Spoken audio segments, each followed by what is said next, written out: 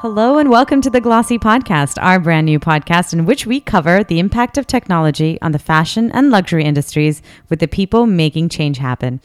My name is Shireen Patek, and before we get to this week's episode, I want to tell you a little bit about Glossy. Glossy is a brand new publication from Digiday Media, and at Glossy, we're going to be covering the huge changes that digital has wrought in the fashion and luxury space, from the effect of Instagram on fashion houses to the future of the luxury wearables industry. Glossy is for people obsessed with the future of fashion, and we're live right now at glossy.co. So, for our inaugural episode of the Glossy Podcast, we brought on board the founder of one of the hottest fashion startups around right now. Tisch is CEO and founder of Spring, the mobile shopping app that aims to make it easy for people to shop thousands of brands just on your phone. And mobile shopping is a big, brave new frontier for fashion brands right now. On this podcast, Alan and I discuss why department stores are so afraid to make the digital leap. And we also spent some time on how the brand itself is cutting out middlemen in an effort to make shopping easier for people. And Alan and I spent some time debating the VC market right now for fashion startups and whether it's a bubble that may soon burst. So welcome to the show, Alan. Thank you for having me. So, Spring, conversational commerce. That's all I've been hearing about in relation to Spring in the last, I think, few weeks, really. Why don't we start a little bit before that? Tell me about why you started Spring. Sort of what was this one need you were trying to fulfill? Yeah, it's, and thank you for having me. And it's been a busy few weeks, definitely, with conversational commerce. But thinking back to, the core of what Spring is, when we started just over 3 years ago, there was actually two problems that we were trying to solve. So you've heard a lot over the past 5 years about the growth of marketplaces, right? And you've seen Alibaba lead the way over in Asia. And then, if you think different marketplaces, Airbnb here in North America has really grown like crazy. And when we started this, in order for a marketplace to succeed, you actually need to fulfill a problem or fill a need for both sides of the marketplace, right? The supply and the demand. And for us, it was pretty simple. On the supply side, which is what we really spent the first 2+ years focused on solving a problem, it was how do we empower small brands to have direct-to-consumer businesses. So if you think what marketplaces often do is disintermediate middlemen, one of the oldest middlemen in the world is the general store, the department store, and they take about 50 to 60% of the margin from brands. And traditionally, it was great, right? Barney's wants to sell your product, and you're like, oh my God, I got into Barney's, they're going to buy my product, and that's great. Mm-hmm. But they want an exclusive. And then next season, you come back to them and you're like, why don't you order more? And they're like, well, we'll take the same amount, but we want you to stay exclusive to us and you can't sell anywhere else. So it's all very hard to grow your business. And my sister-in-law actually had a leather handbag line, which she was developing. And I remember it was a few years ago and she said, hey, I'm doing about $2 to $3 million a year in business. And I'm like, oh my God, right? Like, yeah. That's the American dream. You're a 28-year-old woman, you graduated college, you started this business, and you're 4 or 5 years later, $2 to $3 million, right? And I'm like, oh, great. How much money are you making? She's like, nothing. And I'm like, what do you mean? And like, she's like 4 part-time employees and 4 interns. So it's not even like she's like spending big amounts of money on like offices or employees. She was hustling. And she was doing $2 to $3 million in the top department stores in the country and couldn't make $1. And when we dug into it and understood why, it was pretty clear because the retailers, right, they were taking so much margin from her.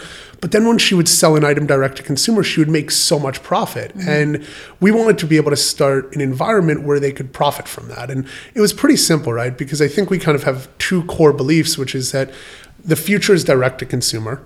Brands should be vertically integrated because that's in equilibrium state. So you've seen Zara, H&M, Topshop, or Everlane, Harry's, Warby Parker that have just grown so fast because they're offering you similar quality at 1/3 the price, right? And if you go to Everlane and you read about transparent pricing, that's really case in point there.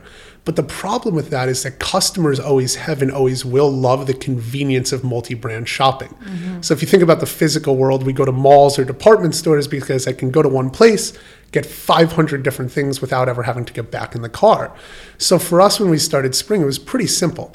We wanted to give customers the convenience of multi-brand shopping while pulling in the best parts of a department store, such as free shipping, free returns, and great customer service, while still giving them access to these vertically integrated brands that had never sold in department stores before. So, okay, because if there's a lot of things that I need to unpack in that. I mean, the first one is the whole idea of e-commerce, and I think the Warby Parker model, and Neil Blumenthal has spoken about this at length, right? It's the idea is that you take away the middleman, you take away the pesky little stuff in the middle that basically causes the markups, causes all those things, which is why then Warby Parker can sell you $95 glasses, which is why those things are cheaper. There's still quality. There's still things you can give.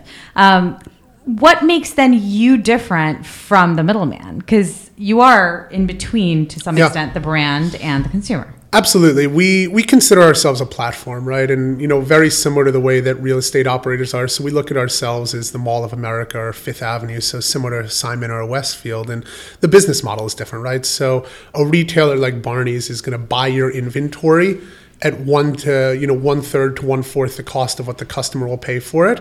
And they give you none of the data. They mark it down whenever they want. Whereas the difference with us is we take about a 3 to 7% commission. The brand controls the customer information. The brand sets the price, and the brand chooses the branding, what it looks like, what it feels like, and how it's presented. So we're essentially giving brands the best parts of selling direct to consumer, which is the margin, the data, and control, while still giving them the advantages of being in a multi-brand retailer. So it's really the best of both worlds. But then, how do you choose? Because you've got your own brand to protect too. I mean, increasingly, I think people think about you guys as a brand in and of itself. Yeah, absolutely. Right. So you're not just providing like a platform. You're also now providing this other service. You've got people trust you because you've got the free shipping and all that.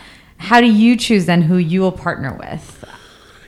It's brand alignment. And I think it's understanding who our customer is and delivering on the experience that they want. And we really think about a great shopping experience as part convenience and part serendipity. And what that means is our team is out there really trying to get some of the biggest and best brands in the world to make sure that our customers are conveniently able to shop here. But at the same time, we have an incredible curation team that takes a strong point of view for what are these small and emerging brands that we want to have on the platform. Because if you come to us and you want to shop something from Urban Outfitters, but then you discover something from an emerging brand like 3x1, who's a few blocks away, it's that moment where you start to create trust and loyalty, like, oh, their quality is great. So how do we think about it? We go to every single trade show. We're at all the fashion weeks. We read blogs internationally, domestically, and more than anything, we're constantly buying and testing out product. The important things to us are, one, the physical product is really what we consider to be on trend as well as on quality for what we demand. And then two is the customer experience. They have to have a great shipping and a great return experience in order for us to, work with them. Yeah.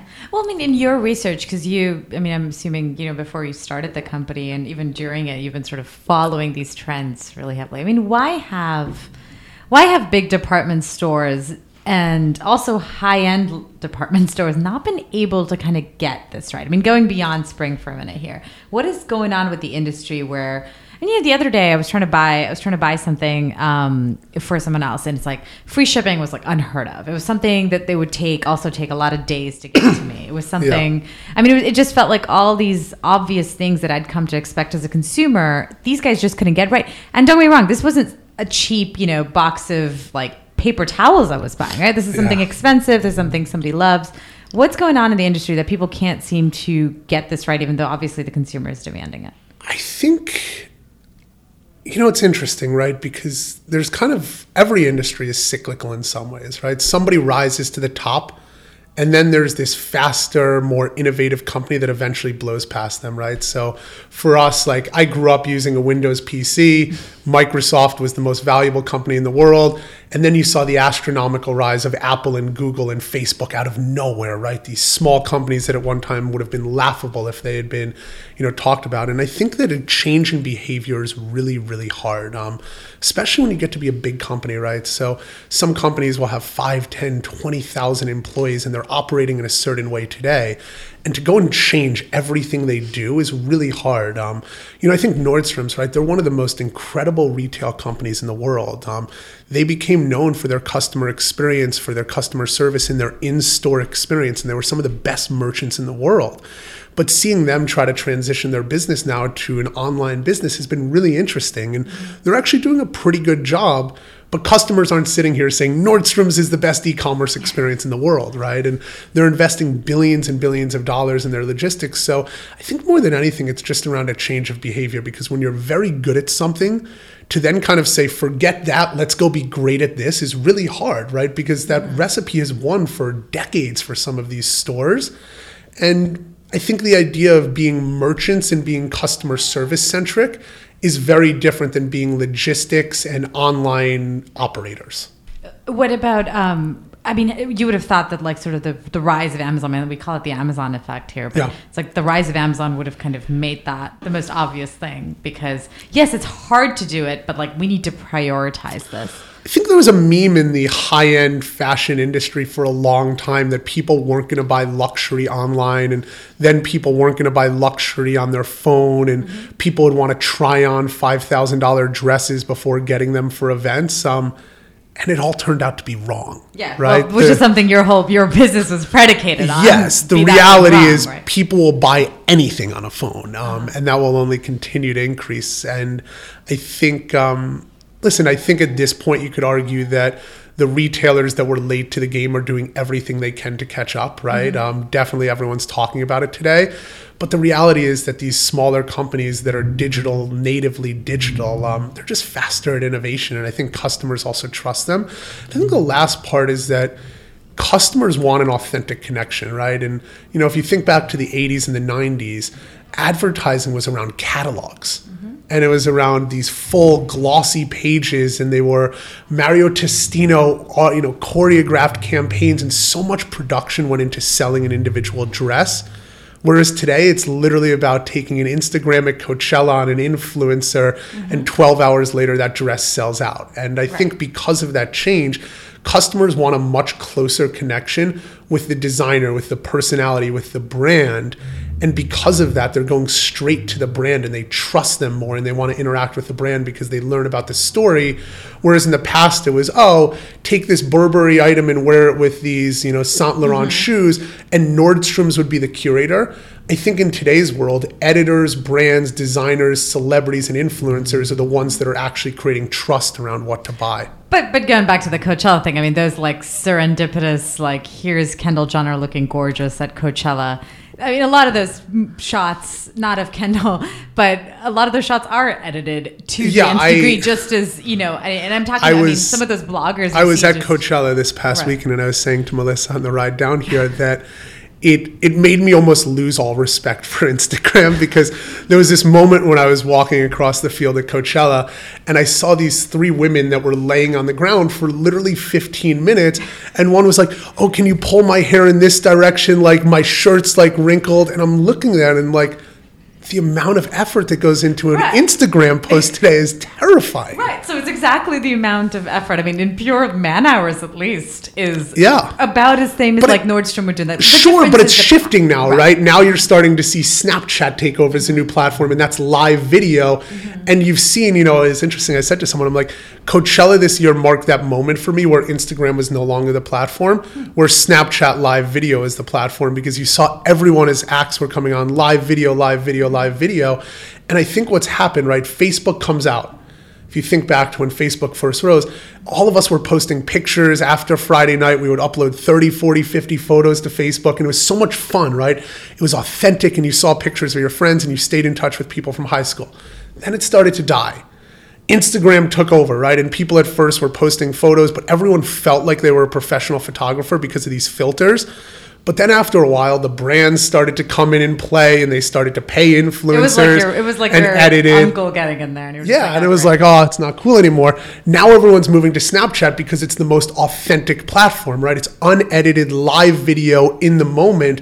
And I think what it's proven is that the more and more that internet proliferates throughout America, the more authentic connection that people want, either with their friends or with brands. So they're going for live video in the moment. So it's just becoming more and more rapid, such as the retail pace, right? People used to have 2 to 4 seasons. Now they're going with weekly releases.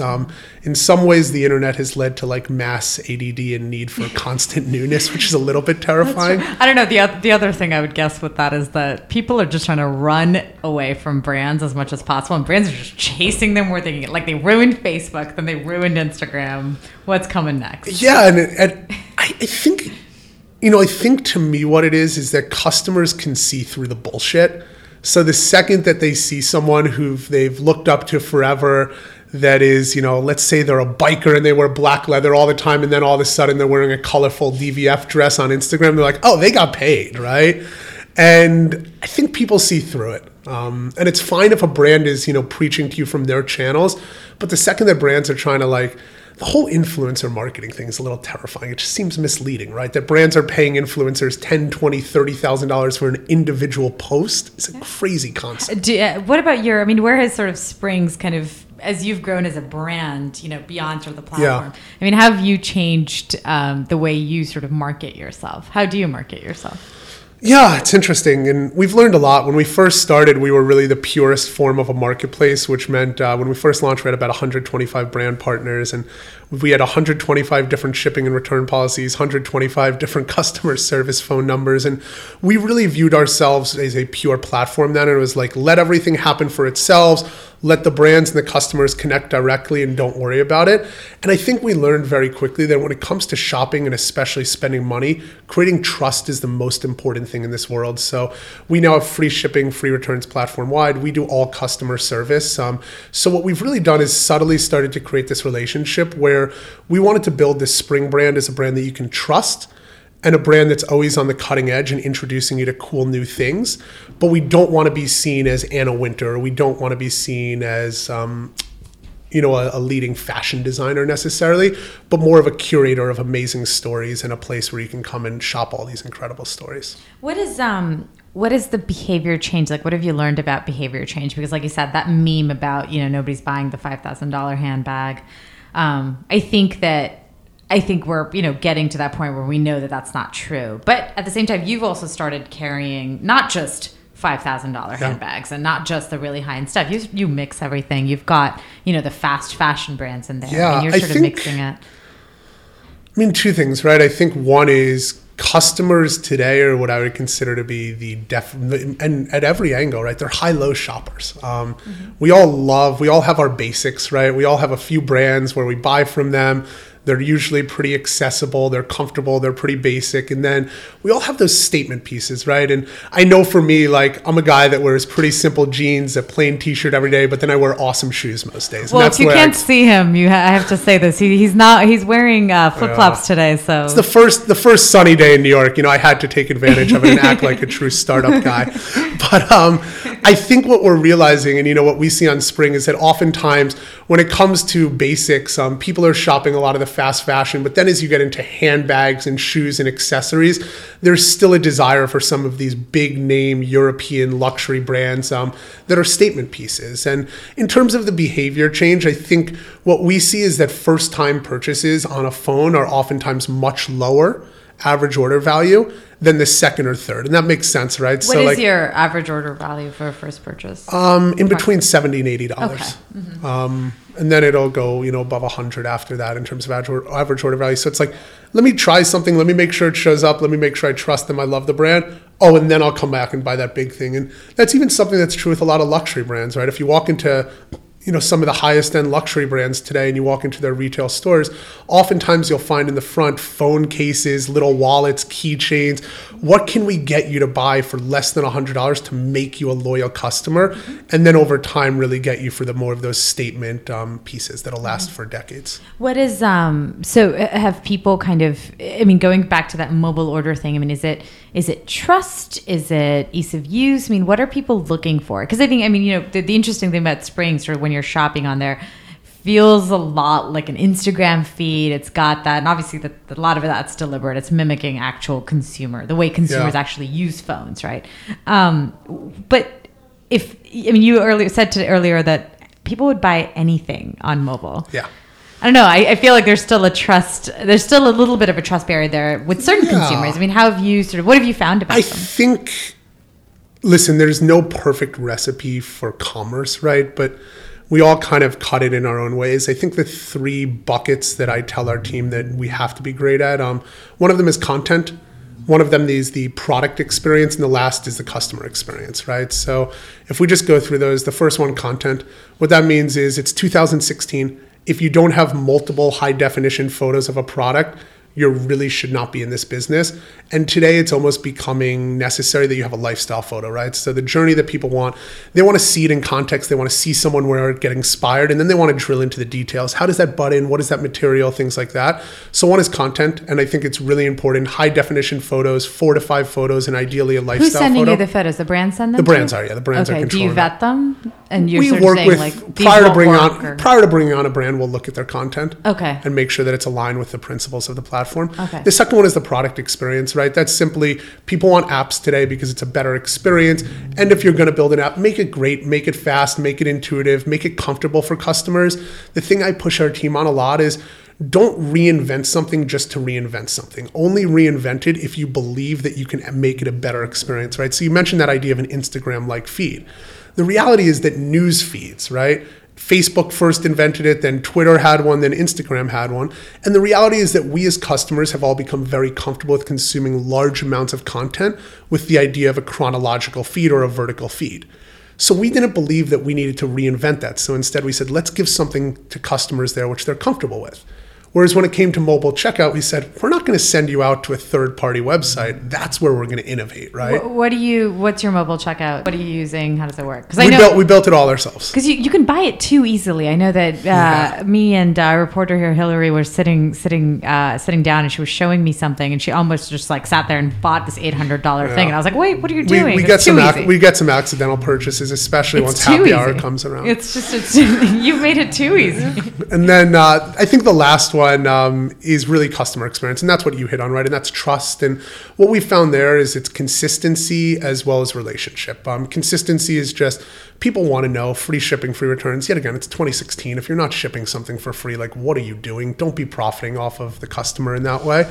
And the second one is response time. So I think people inherently will trust you more and more if when they reach out to you, you're very responsive to them. If it takes them 2 to 3 days to get in touch with customer service, like it's nerve-wracking, right? You're like, oh my God, this charge just showed up on my credit card and they haven't responded to me for 2 days. Mm-hmm. I'm not coming back, right? I just had a lot of anxiety over the weekend. I don't want to deal with that anymore. Well, which brings us nicely to circle back to chatbots. Yeah.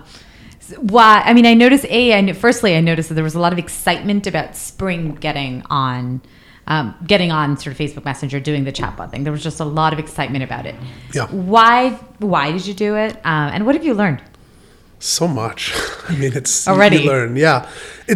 Why was pretty simple, right? I think 2 reasons. One is having the opportunity to partner with someone like Facebook is a no-brainer. They're one of the fastest moving, most innovative companies in the world. And they're also just great partners, right? And I think when they came to us and said, we have this idea, we're launching this new platform, we've had this dream of what does personal shopping look like through there? We were like, wow, this is amazing. And so they came to you? They came to us, yeah. And when we sat down with them and we kind of said, okay, well, we only should do this if it's a good customer experience, right? And we realized very early on, we started coining this phrase, conversational commerce. What does it mean? And it's a buzzword. But then, someone said early on in the meetings, they're like, this isn't new.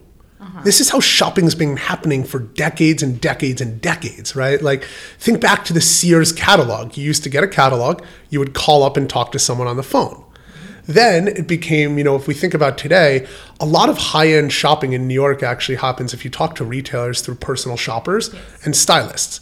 And the way that most personal shoppers and stylists function is they send you text messages all day long with pictures of stuff. And they will say, do you like this? No, something more like this, a little bit shorter. No, I want black, not red, and right? They get to know you. They get to know you. Mm-hmm. And then they make better and better recommendations. But oftentimes there's so much commerce that's actually being done over text message and email today that we said to ourselves, we're not really creating a whole new experience. It's not like we're trying to train people on a totally new behavior. It's just a new destination and it's also automated. So at first, there's a pretty big one here. Yeah, there's a jump. There's a jump. Yeah, the skimming over the fact. I mean, because the difference is that again, I go into a Bergdorf's, or I go into even a boutique on its own. Yeah. It doesn't even have to be a department store. The difference is this is Jane Smith, and Jane knows me, and I've gotten to know Jane as well. I mean, This is a bot. This is not a person. Yeah, but we can and will get to know you. It just takes some time, right? And I think I think that was the interesting thing for us is if you were to answer 5 or 10 questions for us around what brands are you interested in, what prices are you interested in, what types of materials do you like, who's your favorite celebrity, what's your favorite band, all of a sudden we might know you a little bit better, to have a little better sense. But when you show up out of the blue on the first day and you're like, you assume that we're just going to be able to deliver to you the perfect recommendation. That's not always going to happen. So, listen, and when you decide to be the first ones to do something, you always have to expect that it's going to take some time, right? If you think about iOS, the App Store, apps didn't take off right away, right? Because a lot of the experiences were pretty poor, went quiet for a little. Then after 6-12 months, all of a sudden there started to be some good apps. Mm-hmm. Now people couldn't live their lives without the apps they have on their phone, right? And I think this is one of those where it's a brand new canvas. We've already learned so much in the first week of around what customers want, how we can make it better. What was like the one thing you learned just that you just did not think of? Just like this one thing that you're just like, I had not thought that a customer would want this or not want this.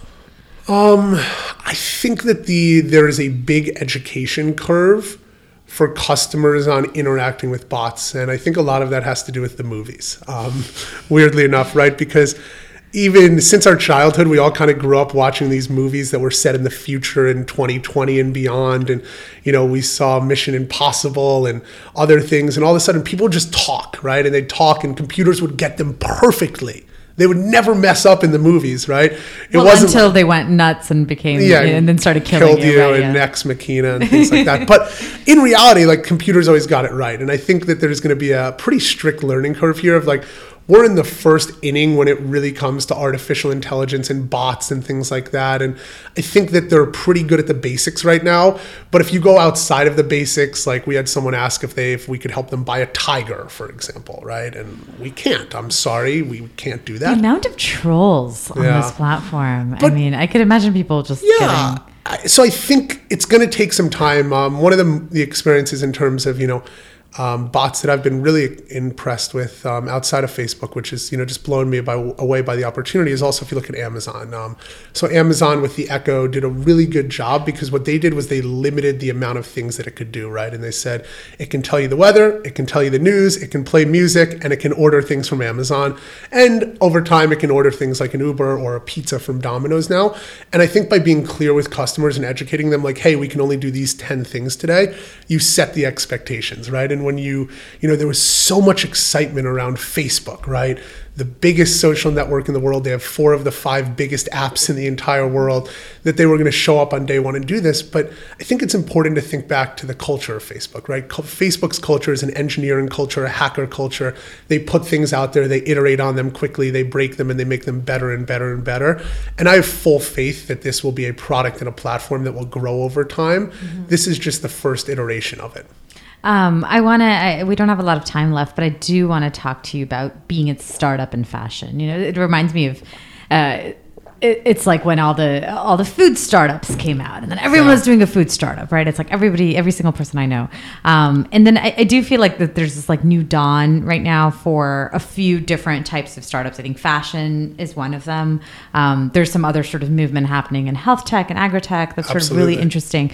I mean, what is it like out there right now for a lonely fashion startup? I mean, is it sort of riches? Is it, are funders just waiting there for these guys? Is retail, because retail has always been something people are a little afraid of. Yeah, it's definitely no startup, no matter what industry you're in, is just automatic riches, right? We all read about the oh my God success stories in the Wall Street Journal, but we don't read about the graveyard of startups that happen every day, and there's hundreds of thousands of them that aren't the rosiest story. And oftentimes these things take real time, effort, and work. And I think that it's definitely an exciting time. I think that you have to bifurcate because there's a difference between people that are starting brands, making physical products versus people that are kind of starting technology companies. And, when the idea, the phrase startup was coined, it at first was limited primarily to like companies that are solving things through the use of technology. I think today it's become far ranging for anyone that's doing anything entrepreneurial.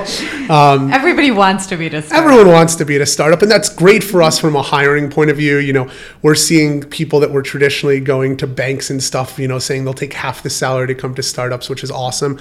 In terms of the retail space, it's really interesting because it's one of the hardest. And the reason for that is it's so competitive. You have these old school retailers that are established, that are oftentimes publicly traded companies. Then you have these startup brands, which are vertically integrated. And then you have the two monsters. And the monster everyone talks about is Amazon, but the other monster in e-commerce is also eBay, right? And these are huge companies, but both of them were started over 20 years ago.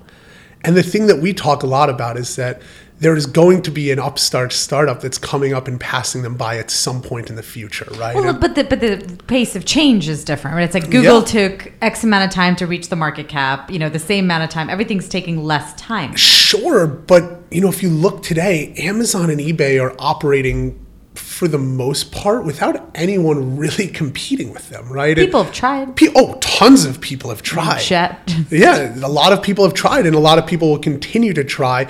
But I think that there is some investor skepticism at this point of like, can you really beat these two? But that also excites me, right? And that excites the smartest investors because they're saying, well, the market opportunity is massive because if you win, look at this company, look at how big they are. Right. And there's not many people entering this space. So that's something that you want to invest in. So I think, listen, there's some investors today that with the way the markets are looking for guaranteed returns, but that's actually not what venture capital is, right? Venture capital is you're supposed to take a bet for a high reward. It's a leap of faith. You're investing in the team and the people. So I think we all got a little bit too comfortable for 3 to 5 years there when there were tons of exits. But the problem was also that these valuations were being driven up on paper. And that was the case with it's not just retail tech. It was everything. Pretty much in every single. And that's why, I think the big question now is sort of, and there's already talk of this, right? There's already talk of the bubble having burst in the Bay Area, especially in Silicon Valley more than here. I don't buy that, right? Like the bubble bursting isn't, they got valued by, they used to be a $5 billion company. Now they're valued at $2.5 billion companies. Like that's not the bubble bursting, right? That happens in public markets all the time. It just doesn't happen overnight because there's information daily around trading prices. I would argue that, of all these unicorns, these $1 billion plus valued companies, many of them are going to end up being great standalone businesses. Just because they're having a little bit harder time raising money doesn't mean there's a bubble here, right? And I think that the difference is, if you think back to the 90s, a lot of businesses that were started then were just websites that were doing something that already existed in a way, and they weren't really replacing anything. Whereas if you look at some of these businesses today, they're totally new industries or they're replacing the way that something is done, right? Airbnb and Uber are not going anywhere. These are companies that are playing roles in everyday Americans' lives daily. But in general, more cautious optimism in the market? No, because I don't think valuation matters, right? If valuation is your metric of success, then sure, I'm going to be cautiously optimistic. In my measure of success, are there going to be startup companies that are solving problems for people and growing to be bigger than they ever have before? I could not be more optimistic, right? The speed at which you could do it is faster and faster. It's becoming cheaper and cheaper. If you just look at something like the cost of development today, right? You used to have huge server farms. Today, you basically just sign up with Amazon and in 10 minutes, you're online. So the cost and the programs to support startups are there. Valuations, who cares, right? As long as you as a founder can get the funding to continue your journey to build your mission, it doesn't matter. Cool. Well, it's a good optimistic note to end on. Alan, thank you so much for being on the Glossy podcast. And thanks to you for listening. If you like what you heard, leave us a review, leave us 5 stars, send us a love letter, send us anything you like. Thank you again.